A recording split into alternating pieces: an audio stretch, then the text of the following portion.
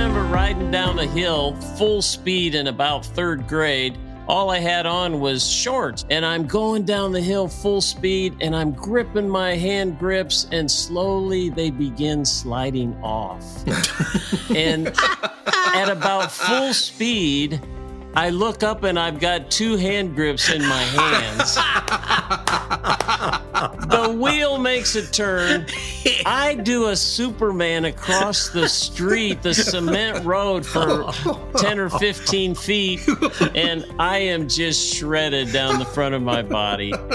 I see my mom over here talking to a lady, and I go running to her, and it was a mess. So, yeah, we're tough, though. Yeah. I still live to talk about it. Yeah, but you were crying when you ran to your mom. Oh, you had to go there. Yeah. Well, I don't know what all that just had to do with spiritual warfare, but, you know. Live your life with purpose, change someone's life for the better, and leave a lasting impact on those around you.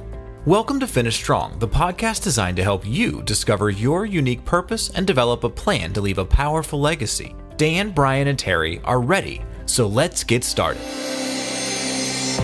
If you ever wondered if the Bible is true, just look at what is happening in our world and in our country today.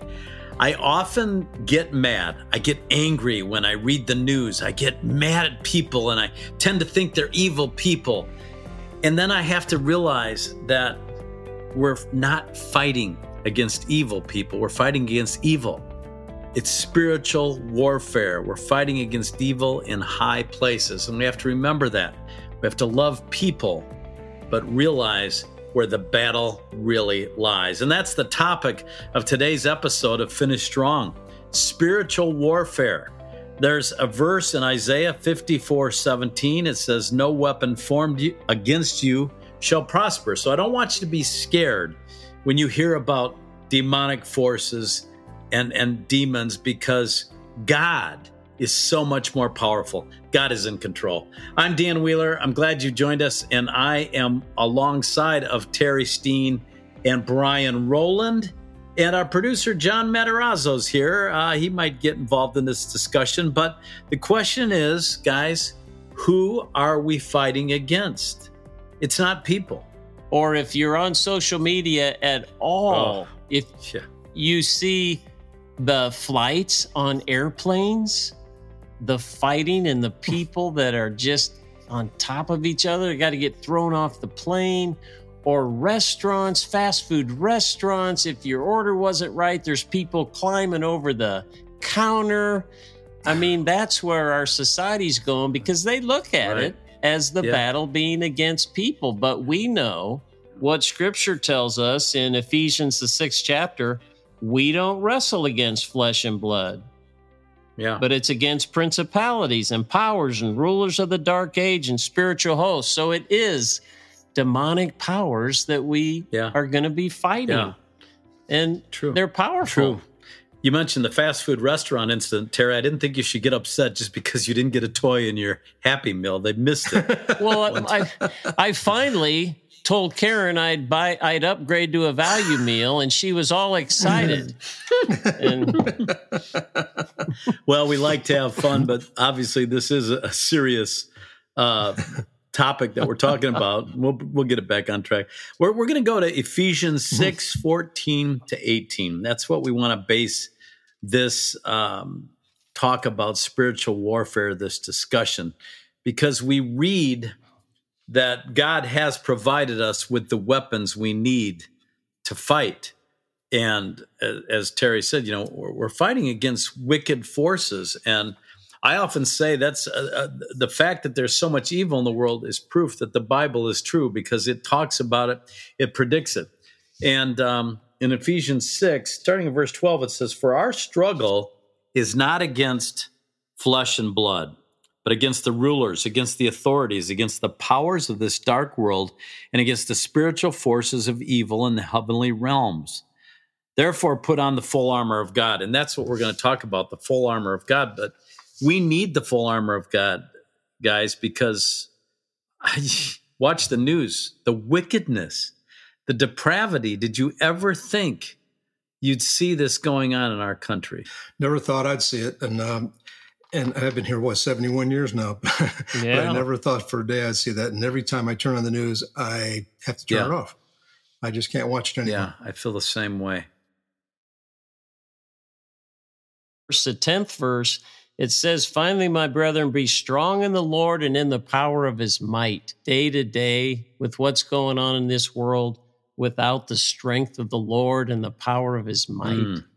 I don't know how people do it. I just don't know how to do it. Well, and that's why we need the full armor of God. Let's talk about the tools and the weapons that God has given us.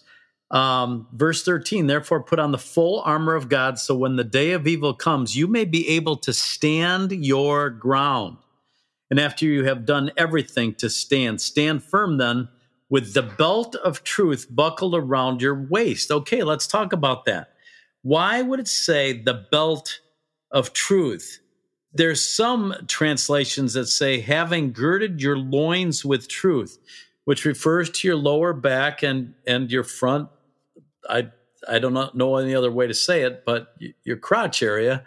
And in the old days, they would wear long robes, and when they would fight, they'd have to wrap up the material. But, that's the point of sexuality, and that's a place where the enemy tries to get us off course so much.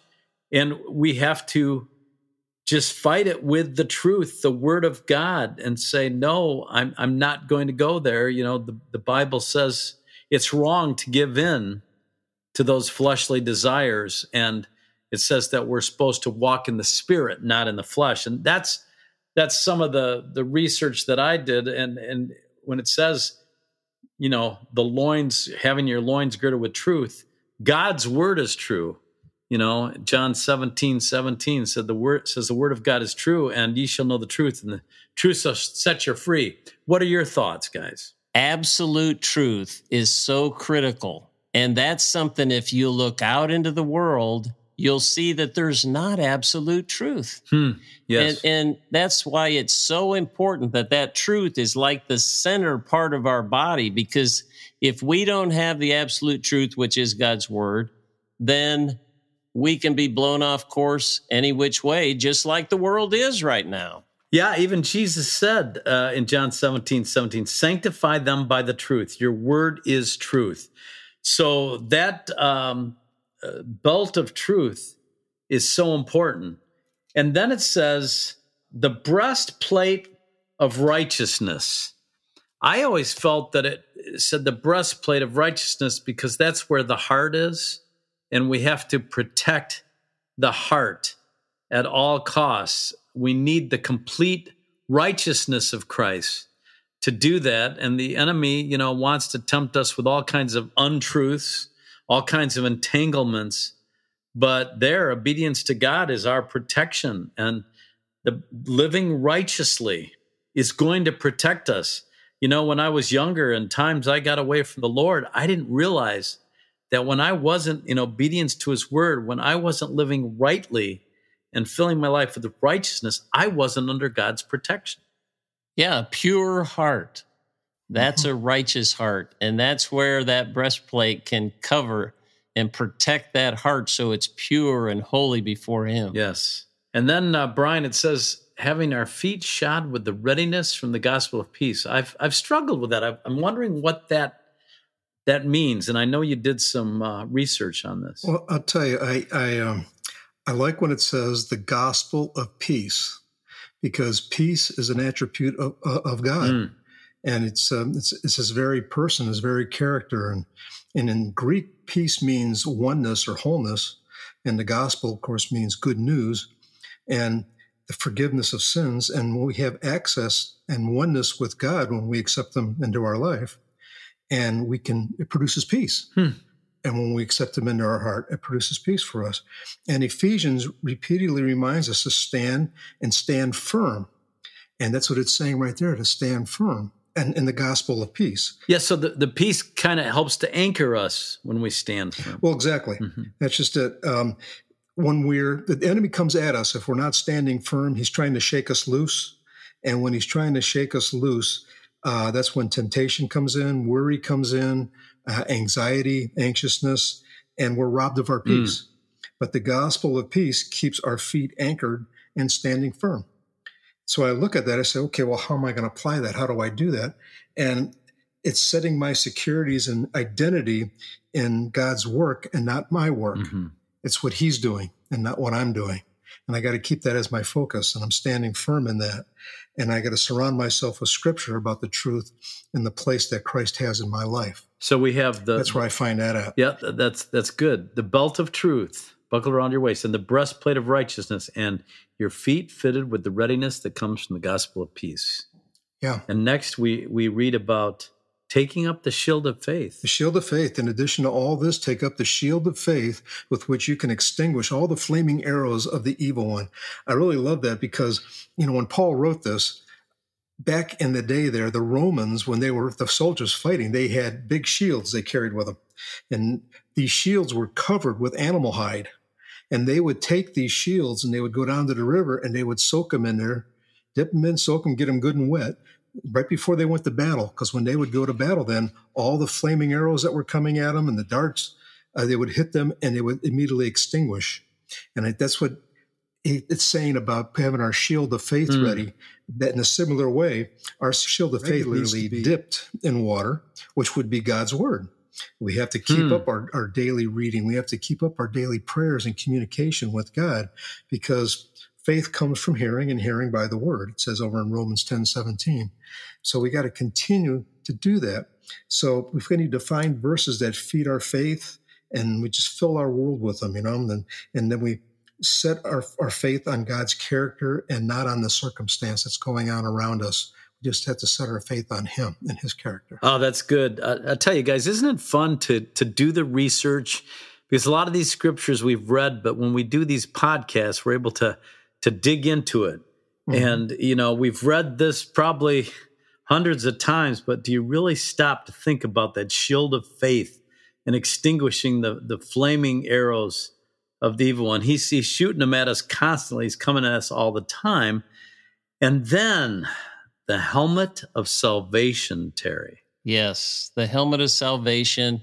We all know about what salvation represents to each of us, but in my research, it was interesting that the Arabic version of that verse refers to this as the helmet of the Savior. Oh, really? So the salvation was kind of synonymous with the Savior. So obviously, the minute we accept Christ, the minute we're saved, boom, that helmet's on our head. That's the helmet of our Savior. So we put Christ on immediately when we're saved, and then he protects our head. He protects our thoughts. You know how easy it is for when we first become a Christian to think that, that probably really didn't happen, or now I'm questioning this, or now I've got buddies that are making fun of me, and you can go on. And that helmet of salvation becomes that protection for our thoughts. And as we begin to get stronger and stronger in the Lord, and he protects our head. And many times in the Bible, symbolically, the head represented the whole body. So that salvation is for us, for our whole body, but it's protected by that helmet of salvation. So I thought that was pretty interesting. Yeah, I do too. And I think about the helmet, because the mind is where Satan attacks us so many times. Joyce Meyer had that book, The Battlefield of the Mind. That is where he likes to confuse and cause doubt and anxiety, and even about our salvation.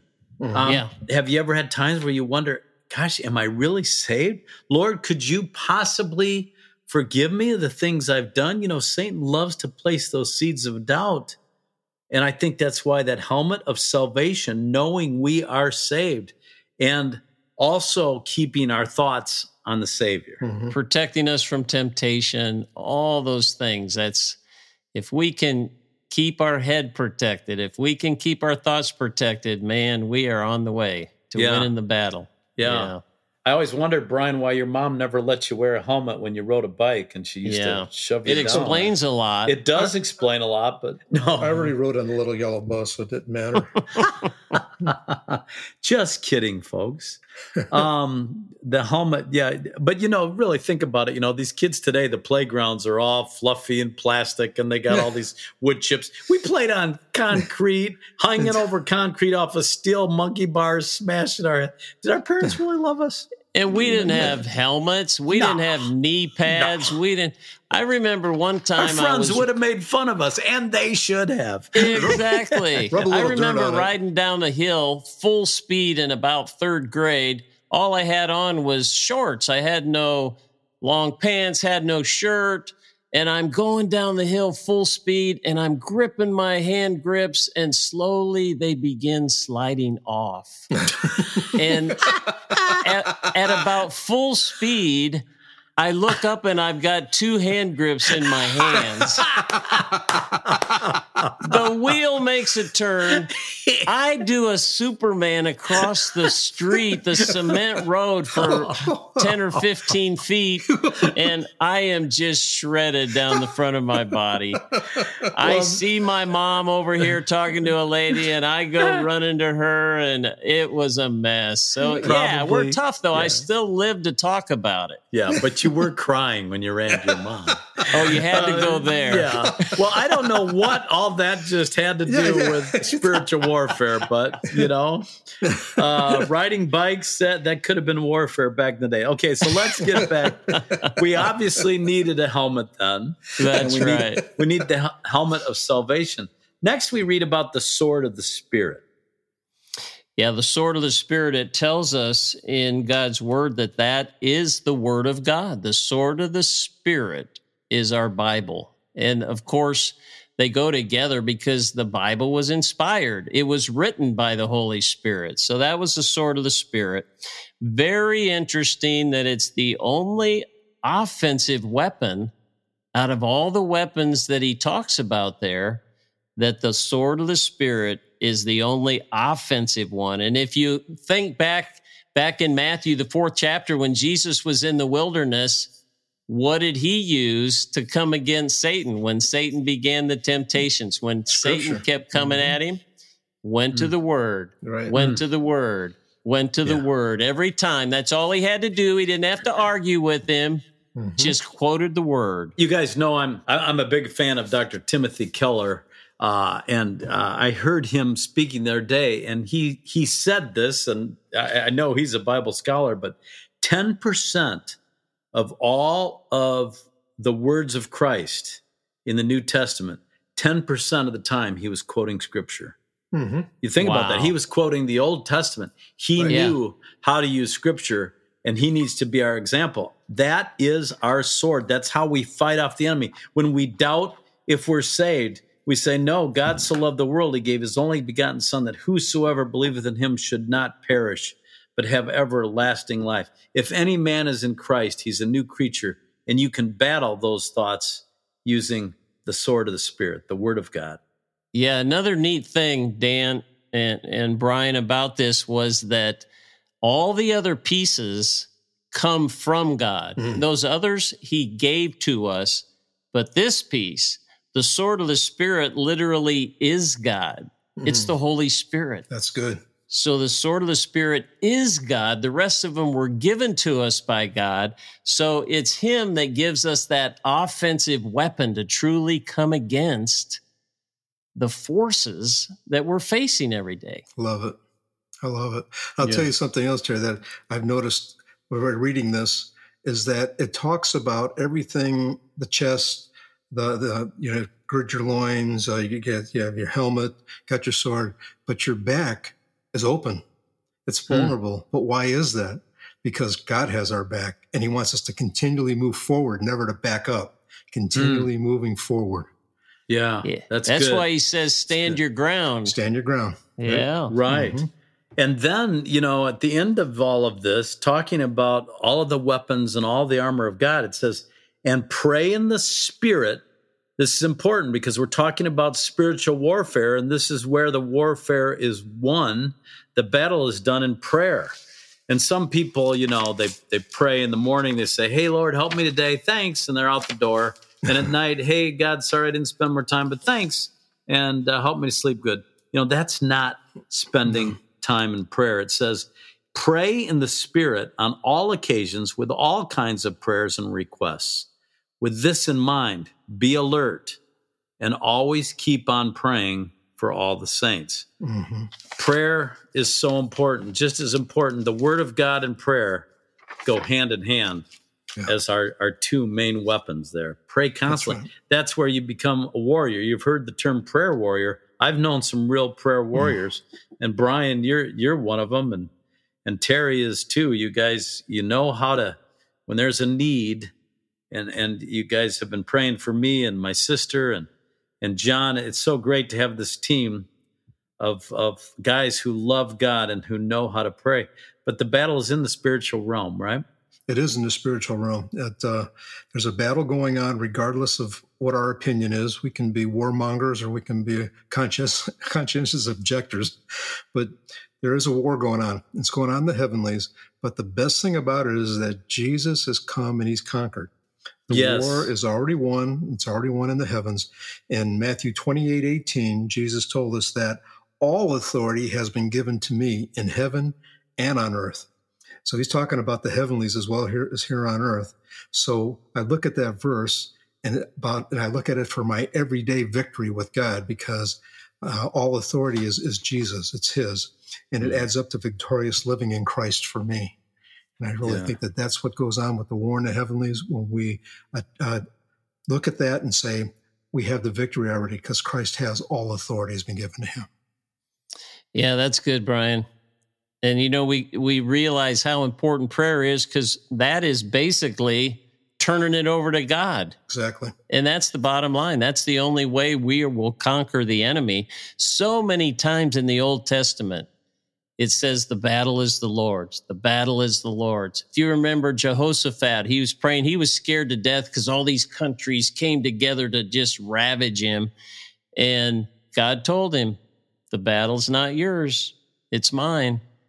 And then he had a resounding victory. And if we'll just keep that in our heads, you know? Yep. Yeah. And it's important to realize in the end, we win.